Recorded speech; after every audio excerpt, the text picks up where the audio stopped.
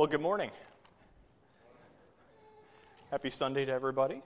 It is my joy and privilege this morning to deliver the message. And as you can probably see in the bulletin, I've entitled the sermon, Forgiveness in Our Salvation. And I'm going to be preaching to you from Matthew chapter 18, verses 21 through 35. This is the parable our Lord told his disciples about the unforgiving servant. And I chose this passage this morning because it has been such a blessing in my life, and there's obviously a lot of great value to it because we can learn something not only about our salvation but also about God in heaven. So with that, please bow with me and I'll open us in prayer. Dear Heavenly Father, we love you so much and we recognize that you are holy, and it is because that you are holy and that we are unholy that we have a big problem. It's because we cannot live up to the standard that you have set, Father. But as I read from your verses this morning, you are great in your forgiveness. You forgive freely and totally for all of those who call on the name of Jesus Christ by faith through grace. Lord, be with me this morning to help convey the text accurately and faithfully, and that you will use the words I'll be preaching this morning to work within each of us, just to renew our hearts, give us a greater understanding about you and about your kingdom, and that we can live it out, that we can forgive the way that you forgive, Father. It's in your name that I pray. Amen. Well, as I mentioned, our reading is going to come from Matthew chapter 18, 21 through 35, so please turn there in your Bibles if you haven't already. We live in a culture that is dominated by pride, by anger, and rage. It is almost unnecessary to provide support for this statement, and surely all of you have observed this in one form or another just from being out in the world. It is evident in the common, everyday interactions you can see in the world around us. And to make matters worse, many in our culture don't recognize the seriousness of this problem. In fact, our culture has elevated pride and anger almost to a virtue. Revenge is seen as standing up for yourself instead of the ugly product of human nature that it is. If someone disrespects you, fighting back is seen as just what you're expected to do. And if you don't do that, if you show mercy and forgiveness, it's somehow to be scorned as a weakness. Dr. John MacArthur delivered a sermon almost 1 year ago, which was entitled Forgiveness in an Age of Rage. And I want to read you an excerpt from his sermon because I believe he greatly illustrated this problem. Quote, "If any one corrupt attitude defines our culture, it is anger. There's anger in our music. There is anger in our films. There is anger in our television programs. There is anger in our schools. There is anger in our universities. There is anger in our families. There is anger everywhere in this society. And the absent virtue in all of this is forgiveness. The absence of forgiveness destroys relationships. It is, in the end, the destroyer of relationships. It is impossible to live in the world and not offend someone, and that then demands forgiveness. And where there is no forgiveness, there is just the marking up, the mounting up, the accumulation of offenses that continues to escalate to anger. Never is a person more like Satan than when he hates. Never is a person more like Satan than when he is angry to the point that he wishes to kill." End quote. Conversely, as the old saying goes, never is a person more like God than when he loves and forgives. Colossians chapter 2, verses 13 to 14 reads, "When you were dead in your transgressions and the uncircumcision of your flesh, he made you alive together with him, having forgiven us all our transgressions, having canceled out the certificate of debt consisting of the decrees against us, which was hostile to us, and he has taken it out of the way, having nailed it to the cross." Jesus demonstrated the great importance of forgiveness to his disciples in the parable of the unforgiving slave in Matthew 18, 21 through 35. So let's turn our attention to our text this morning. So please turn in there if your Bibles, if you haven't already. And I'll go ahead and read, obviously starting at verse 21. "Then Peter came and said to him, 'Lord, how often shall my brother sin against me and I forgive him? Up to 7 times?' Jesus said to him, 'I do not say to you up to 7 times, but up to 70 times 7. For this reason the kingdom of heaven may be compared to a king who wished to settle accounts with his slaves. When he had begun to settle them, one who owed him 10,000 talents was brought to him. But since he did not have the means to repay, his Lord commanded him to be sold, along with his wife and children and all that he had, and for repayment to be made. So the slave fell to the ground and prostrated himself before him, saying, 'Have patience with me, and I will repay you everything.' And the Lord of that slave felt compassion, and released him, and forgave him the debt. But that slave went out and found one of his fellow slaves who owed him 100 denarii, and seized him and began to choke him, saying, 'Pay back what you owe.' So his fellow slave fell to the ground and began to plead with him, saying, 'Have patience with me, and I will repay you.' But he was unwilling, and went and threw him in prison until he should pay back what was owed. So when his fellow slaves saw what had happened, they were deeply grieved, and came and reported to their Lord all that had happened. Then, summoning him, his Lord said to him, 'You wicked slave, I forgave you all that debt because you pleaded with me. Should you not also have had mercy on your fellow slave in the same way that I had mercy on you?' And his Lord, moved with anger, handed him over to the torturers until he should repay all that was owed him. My heavenly Father will also do the same to you if each of you does not forgive his brother from your heart." It is helpful to organize this parable into 3 different acts or scenes, if you will, similar to as if you were watching a high school play. Act number 1, which I'm entitling The Slave's Encounter with the King. Act number 2, which is the slave's dealing with his fellow slave. And then finally, Act 3, the king's judgment upon the slave. So I'm going to examine each scene in detail this morning, and I want us to pay close attention because each scene ends with a surprise, something shocking. And this would have been intentional on the part of Jesus. Each of these surprises were dramatic, and they would have been clearly stood out to Jesus' disciples as they listened to the parable. So let's start by examining the historical context in the setting here. So Matthew chapter 18 opens with Jesus and the disciples arriving in Capernaum, which was a city within the region of Galilee. The city was many miles north of Jerusalem and was located on the northwest shore of the Sea of Galilee. Jesus spends the entire chapter in private instruction with his disciples, and the lesson immediately prior to verses 21 through 35 are the instruction that our Lord gave in verses 15 through 20. And these regard how believers are to conduct themselves in relation to a person in the church who sins against them, and how church discipline is to be handled in cases where that person does not repent. This passage, verses 15 through 20, is worth a sermon in and of itself, so it's not my intention to cover it in depth this morning. But, as you recall, our Lord's commands are that if someone sins against us in the church, we are to approach that person privately, and if that person listens to you, then you have won your brother, and the relationship can be restored. Forgiveness would be a part of what is taking place in verse 15 when Jesus is talking about if he listens to you, you will have won your brother. So ideally, if someone sins against you, that's not ideal, but when that happens, ideally what then takes place is that you will go in private and tell him or her about it. They recognize that they did in fact sin against you, that they are sorry about it, and then they ask you for forgiveness. This is the way God expects us to resolve conflict in the church and how relationships can be restored. But, it continues on, if that person does not listen to you, you are to take 1 or 2 more believers from the church with you and visit the sinning brother. And then finally, if this proves unsuccessful, you are to tell it to the church. So the idea is then that the church would go and confront that person. And if that person still does not listen, then the church is to treat that person as an unbeliever. So that is, the church is to cease fellowship with that person as long as they willfully continue in sin and refuse to repent. That person is not to enjoy any benefits of church life until they repent.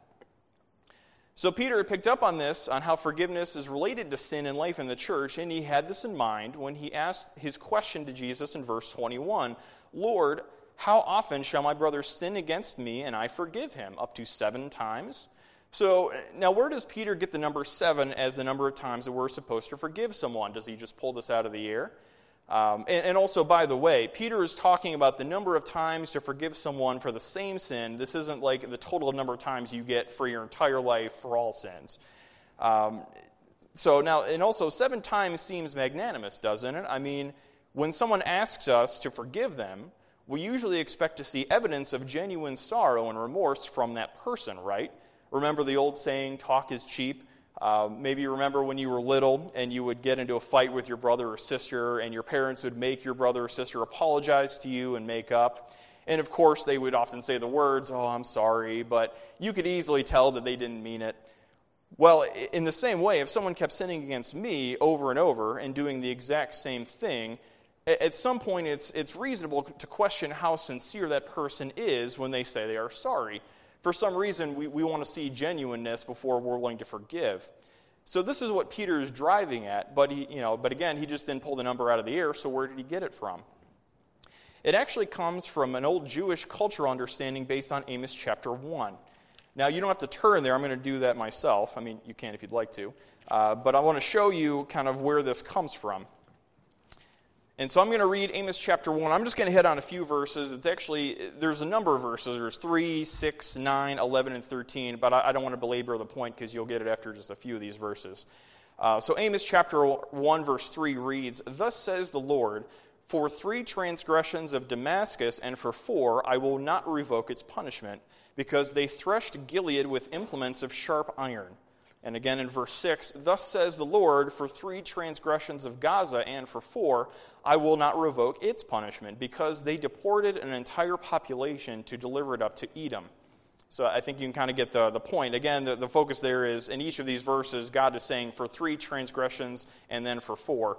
So let me kind of fill in what's going on here. In these verses, throughout the chapter, or through the prophet Amos, God was stating his judgment on Israel's surrounding enemies for their transgressions against Israel. He specifically calls out Damascus, that is Syria, Gaza, that would be a reference to the Philistines, Tyre, Edom, a reference to the Edomites, and then finally Ammon, or the Ammonites.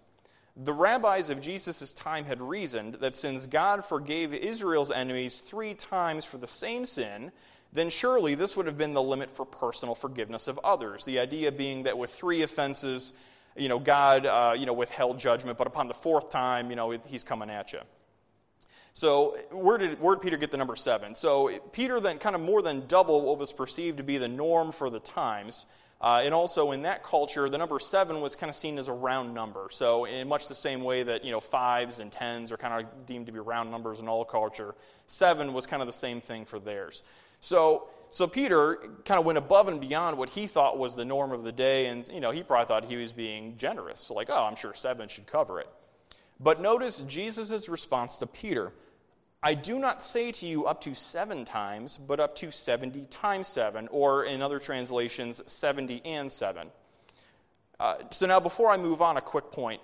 Mathematically, it would seem that Jesus is instructing Peter that the limit is not 7 times, but either 77 or 490, depending on your translation. But this is actually a play on words by Jesus, and his ultimate message to Peter is more in line with, "Peter, you propose to forgive a little, but I say you are to forgive without limit." This is an expression by Jesus to express an amount far, far greater than Peter's guess. The same concept can also be seen in Luke chapter 17, verse 4, where Jesus, also speaking about a sinning brother, said, "And if he sins against you 7 times a day, and returns to you 7 times, saying, 'I repent,' you are to forgive him." So again, the limit is not 7. So what does Jesus mean when he speaks of forgiveness? Since we're going to be studying this parable, which has everything to do about forgiveness, we should probably understand what God has in mind when he's talking about forgiveness. As used in the Old Testament in Psalms, to forgive means to cover sin and its effects. Forgiveness, as God forgives, also means that he will not remember our sins or keep a record of them. Jeremiah 31:34 also reads, quote, "They will not teach again, each man his neighbor and each man his brother, saying, 'Know the Lord, for they all will know me, from the least of them to the greatest of them, declares the Lord. For I will forgive their iniquity, and their sins I will remember no more.'" And Psalm 25:7 reads, "Do not remember the sins of my transgressions according to your loving kindness. Remember me for your goodness' sake, O Lord." True forgiveness, then, is to forgive as God forgives, which means that we are to forgive completely and to not remember that sin anymore. It is literally a debt paid in full, and the debt is never collectible again. So again, Jesus answers Peter's question by saying, "I do not say to you up to 7 times, but up to 70 times 7. Jesus then illustrates this answer to Peter by telling a parable. Jesus makes it clear that he's telling this parable to teach a valuable lesson about God and his kingdom. Notice there in verse 23, "For this reason the kingdom of heaven may be compared to a king who wished to settle accounts with his slaves." So for what reason? Well, here Jesus is indicating that there is some connection between forgiveness and understanding something about God himself in heaven. So this is the point that I want to just make because it needs to frame our understanding of the story. So let's get into the parable here. Verse 23 talks about a king meeting with his slaves to settle accounts with them. So again, what's going on here? What's the Bible talking about when it mentions a king settling accounts with his slaves?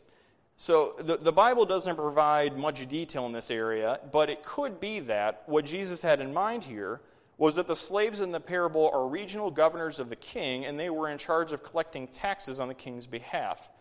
After the regional governor then would finish collecting the taxes from the people in his region, he would then need to make a report to the king, or basically make an account, showing the tax revenue he would have collected and then ultimately showing how much he owes the king.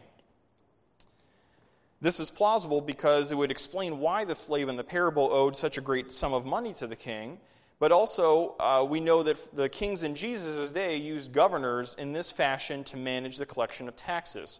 This practice was also used by the Roman Empire, which occupied Israel during Jesus' life on earth. If you remember Zacchaeus, he was the owner of one such tax franchise that he'd purchased from the Romans, and also the disciple Matthew. He was also a tax collector. So let's turn to scene 1 of the parable. In verse 24, we meet one of the king's slaves, and we are told that upon examination by the king, it turns out that the slave owes the king a debt of 10,000 talents. A talent was a unit of weight, and when it's in reference to a precious metal like gold or silver, it's basically equivalent to a unit of currency. And the talent was the largest denomination of currency in Jesus' day.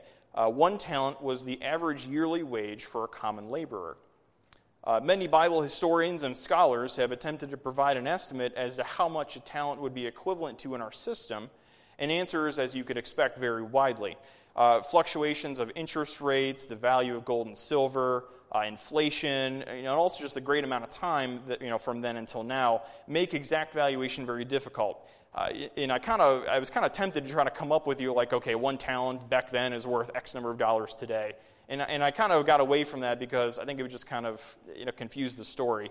I think it's just important to remember that if you remember that 1 talent was approximately the annual wage for a laborer, then just common sense would tell you it would take the slave 10,000 years of work to pay off the debt. So, and remember, people also didn't live nearly as long as we do today back then. So the key thing to take away here is that the debt was so large that the slave could never hope to pay it off in his lifetime. Like, far from it. It would be 100 lifetimes before that could even begin to be possible. And as the text states in verse 25, the king finds out that the slave did not have the means to pay the amount he owed. So again, in keeping with the illustration that the slave was the king's governor, it could be that the reason the slave didn't have the money to pay the king was maybe because he had embezzled the funds. So instead of paying the king what he was rightfully owed, he just kind of took it himself and spent it for his own purposes. So what's the king to do? So in order to collect at least some of the debt, the king ordered the slave to be sold off along with his wife and children and for repayment to be made. So this is basically a reference to like indentured servitude. So basically you'd be sold into someone else's service and then you would just need to work and work and work until you'd paid off the debt. But again, remember, the debt was so large that that would not be possible in his lifetime. So in response to this, verse 26, the slave fell to the ground and prostrated himself before the king, and he begged the king, "Have patience with me, and I will repay you everything." Now, the slave's condition, his desperate condition, is very obvious, and in some sense, it's a noble promise, but the king and the slave surely would have both recognized that it is a promise that the slave could never hope to keep. He could not hope to pay off such a large debt, but despite this, notice the king's reaction. The lord of that slave felt compassion and released him and forgave him the debt. Now, if we're not careful, ladies and gentlemen, it is really easy to just skip through this and not grasp how amazing this is. Look carefully. The king not only released him, but he also forgave the slave his debt. Wow. I mean, it would have been an astounding act of mercy if the king would have just simply released him. Remember, the slave didn't even fathom. He didn't even ask the king to forgive him the debt. He just asked for more time. But the king went so far as to forgive him the entire debt. The slave had just embezzled a huge fortune and rightfully deserved to be punished for his actions. The king had every right to enforce his debt against the slave, but instead, the text says that the king felt compassion towards the slave. I want to define this word just so we can make sure we get the full, clear picture of what's going on here. Compassion is defined as a feeling of deep sympathy and sorrow for another, accompanied by a strong desire to alleviate the suffering. It's synonymous with tenderness and mercy. The king looked upon the slave's desperate, hopeless position and strongly, genuinely desired to be kind and merciful to the slave. So he forgave the slave the entire debt. Think what a surprising reaction this is. I mean, this here is the surprise of Act 1. Think in our world, do you ever see this kind of forgiveness? Do you ever see this kind of mercy? I mean, the king just had a crime committed against him. So, I mean, you have this whole element of the king's pride probably would have been bruised. Like, who do you think you are, slave? Why do you think you can embezzle all this money from me and then come to me and ask for mercy? But that's not what happens here. We see a beautiful picture of forgiveness instead. So fresh off the king's forgiveness in scene 1, now we're going to go to scene number 2. And the very next verse, verse 28, takes us to scene number 2. But that slave went out and found one of his fellow slaves who owed him 100 denarii, and he seized him and began to choke him, saying, "Pay back what you owe." See the but there? The but, that's a conjunction. And basically a conjunction will link two ideas and two concepts. And when you're using the word but, that kind of, it logically implies there's going to be a shifting, there's going to be a logical change based on, so the second idea is going to be different than the first. And it's going to be helpful to kind of highlight the contrast between the king's conduct and the slave's conduct. So literally the very next sentence after the king had forgiven the first slave his tremendous debt, we see this going on. So notice some surprising things here. First, the text does not mention any thankfulness on the part of the slave towards his king. It's literally, good news, slave, you've just been forgiven 100 lifetimes worth of debt. Thanks, king. I'm going to go out and find my fellow slave, and I'm going to go throttle him. We just want to shout at the slave, don't we? It's like, hello, don't you recognize this from somewhere else? Doesn't this look familiar to you?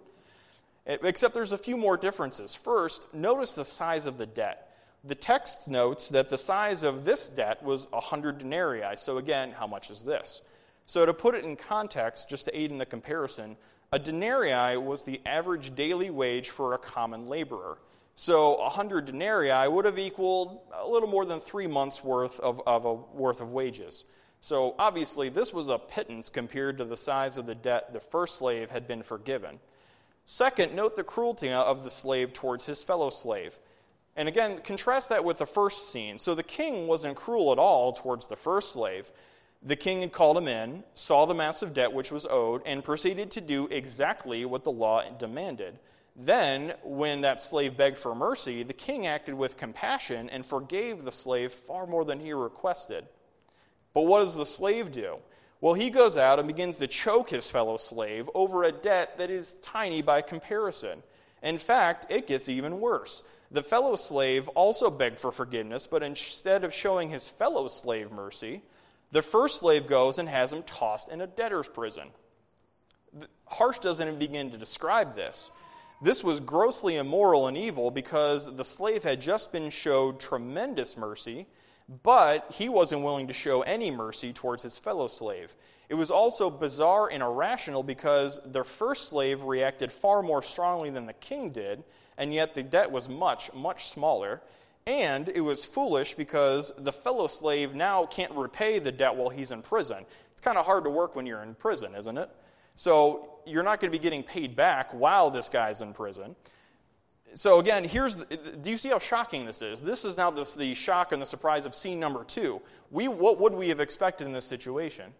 We would have expected the first slave to be like, you know what, I understand. I had just been forgiven a tremendous debt myself. I'm going to show mercy to you. No, you know what? You're a jerk because you owe me all this money. You're going to jail. So that's shock number 2 here. And now this is going to bring us to scene number 3, the final scene of the parable. the king finds out all about this because the other fellow slaves saw all that had happened, and they were deeply upset about what the first slave had done, and they went back and reported it to the king. And the king was outraged, and so he summoned the first slave to him and said, "You wicked slave, I forgave you all that debt because you pleaded with me. Should you not have also had mercy on your fellow slave in the same way that I had mercy on you?" The king calls the first slave wicked here for the reasons we just covered. And now I also want to define here what wicked means. It means morally bad, evil, ungodly. It is describing something that offends God and his holy character. The first slave was wicked, again, because he did not forgive, even though he had been forgiven. The interesting thing about how verse 33 is written is that it is really a command masquerading as a rhetorical question. A rhetorical question, you remember, is a question that implies its answer. So we can really understand the sentence as, "You should have had mercy on your fellow slave in the same way that I had mercy on you." And the parable finishes, verse 34, the text says that the king was moved with anger and handed the slave over to the torturers until the slave repays the original debt he owed to the king. Moved with anger there communicates the idea that the king was so full of anger that it dominated him and directed his actions. The slave's actions were so wicked in the king's eyes that the king ordered a severe punishment for the slave. So in the end, the slave remained responsible for his debt and was not forgiven because he did not forgive his fellow slave. And he would experience punishment at the hand of the torturers until his debt was paid off. Again, remember, that's never going to happen while in his lifetime. So the slave owed such a large debt, he had no hope of ever escaping punishment or having his freedom again. Now pay close attention, because here's the point of the whole story. Here's the point of the parable. Verse 35, "My heavenly Father will also do the same to you if each of you does not forgive his brother from your heart." Cut to black, scene comes down, roll credits. This here is the surprise of act number 3. This was a sudden, abrupt end to the story that would have been intentionally shocking and a gut check to the disciples. And it would have been surprising because it dramatically challenged their understanding of the importance of forgiveness and the consequences of unforgiveness. Remember, they thought the standard's 3. You just got to forgive 3 times, and then after that, you can do whatever you want. God doesn't care. This is dramatically contrasting to that. Your limit is not 3. You need to forgive without limit, because that is how much God has forgiven each one of us. So again, this is the main lesson and the point that Jesus made. Genuine believers, those who have been born again and are a part of God's kingdom, forgive others readily and forgive others without limit. Now, I want to clarify a few things because it can be easy to misunderstand the lesson if we leave it at that. First, this does not mean that it will always be easy to forgive. There are some tremendous hurts and injuries that others can inflict upon us. And in fact, I'm sure many or most, if not all of us, have probably had that happen to us sometime in our life. But if you have been genuinely saved and have had a born-again nature, you will have the capacity to forgive even great hurts in time with God's help. And our motivation to forgive, again, is because we realize that God has forgiven us far, far more than we are ever even asked to forgive. Second, this does not mean that if we forgive others, we can force God to forgive us. This would be kind of akin to a works righteousness idea, and that's not what Jesus is talking about. The parable is showing that forgiveness is a necessary heart characteristic of someone who has been truly saved. So if you have a person who holds grudges, doesn't forgive, has no motivation to forgive, then there is every right to question whether that person has been truly saved. So before I close the message this morning, I want to take some time to examine the application of the text we've just covered to our own lives. So now that I've covered what the text says and what it means by what it says, we all, myself included, have a responsibility to apply it to each of our individual circumstances. So I'll start out by asking each one of you, do you have an issue with not forgiving others? How readily do you forgive when others they ask of you? Do you find that you hold grudges or that you find it difficult to forgive others? Do you find that you dwell on or hold on to minor hurts and perceived slights by other people? And again, I'm not talking about really major or serious injuries. I'm talking about the little minor or petty things that come up in our lives just by being around other people in the world. When someone cuts you off on the highway on the way to work, do you find that you spend lots of time thinking how great it would be if you could get back at that person? If someone says something annoying or hurtful or something that injures your pride, does it stick with you for several days? Or you find that you're able to let it go and think and just not think about it? The Bible has a lot to say in this area beyond Matthew 18. Colossians chapter 3, verses 12 through 13 read, "So, as those who have been chosen by God, holy and beloved, put on a heart of compassion, kindness, humility, gentleness, and patience, bearing with one another, and forgiving each other. Whoever has a complaint against anyone, just as the Lord forgave you, so also should you." Also, Ephesians chapter 4, verse 32, "Be kind to one another, tender-hearted, forgiving each other, just as God in Christ has forgiven you." Other verses which also relate to forgiveness are 1 Thessalonians chapter 5, verse 15, "See that no one repays another with evil for evil, but always seek after that which is good for one another and for all people." And 1 Peter chapter 3, verses 8 through 9, quote, "To sum up, all of you be harmonious, sympathetic, brotherly, kind-hearted, and humble in spirit, not returning evil for evil or insult for insult, but giving a blessing instead. For you were called for the very purpose that you might inherit a blessing." These verses involve forgiveness because you can't obey these commands if you're holding on to grudges and not forgiving others. This is a quote that I heard from someone this week. Revenge is really the outworking of unforgiveness. You haven't forgiven a debt. Instead, you're out to collect it. Finally, I want to highlight one other thing. One common cause of unforgiveness is pride. I've noticed this in my own life. I touched on it earlier in the sermon, but I want to revisit it here. Pride can be a powerful root cause of unforgiveness because what could be going on, not in all cases, but what could be going on is that we are unwilling to forgive because we believe ourselves to be so important that we don't want to forgive any slight against us. The mentality goes something like, how dare that person do that to me? I'll show them. They won't want to cross me once I get done with them. Somehow, we think that the sins that others commit against us are far, far greater than the sins that we have committed against God. But God has forgiven each of us far more than we will ever forgive others. And if God is not above forgiving others, and he does so freely to all who ask, then why do we think that we are above forgiving others? We are certainly not greater than God.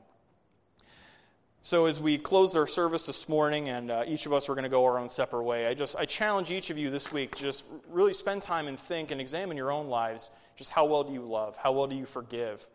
Do you forgive readily? Do you hold grudges? Grudges and an unforgiving spirit, they can really just weigh your life down, and they can really impede your Christian walk. So I just encourage you, if you have a problem with this, just spend time this week and really take that to God and try to work on that problem. So with that, please bow your heads with me, and I'll close this in prayer. Heavenly Father, you are tremendously merciful to us, and you forgive perfectly, you forgive freely and without limit, Father. And I ask that you be with each one of us this week as we try to put this in practice in our own lives. It can be so difficult. In fact, not only is it difficult, but it is impossible unless we have had a changed heart and a changed nature before you, Father. Be with us this week. I just ask you, help us to focus our lives on you. We want to make your glory and your honor and your praise the focal point of our life, Father. And I just ask you to be with each one of us. Help us to not get distracted by this world. Help us to keep us free from temptation and sin, so that when people come into contact with us, Father, they may clearly recognize that we are your children. It's in your name that I pray. Amen.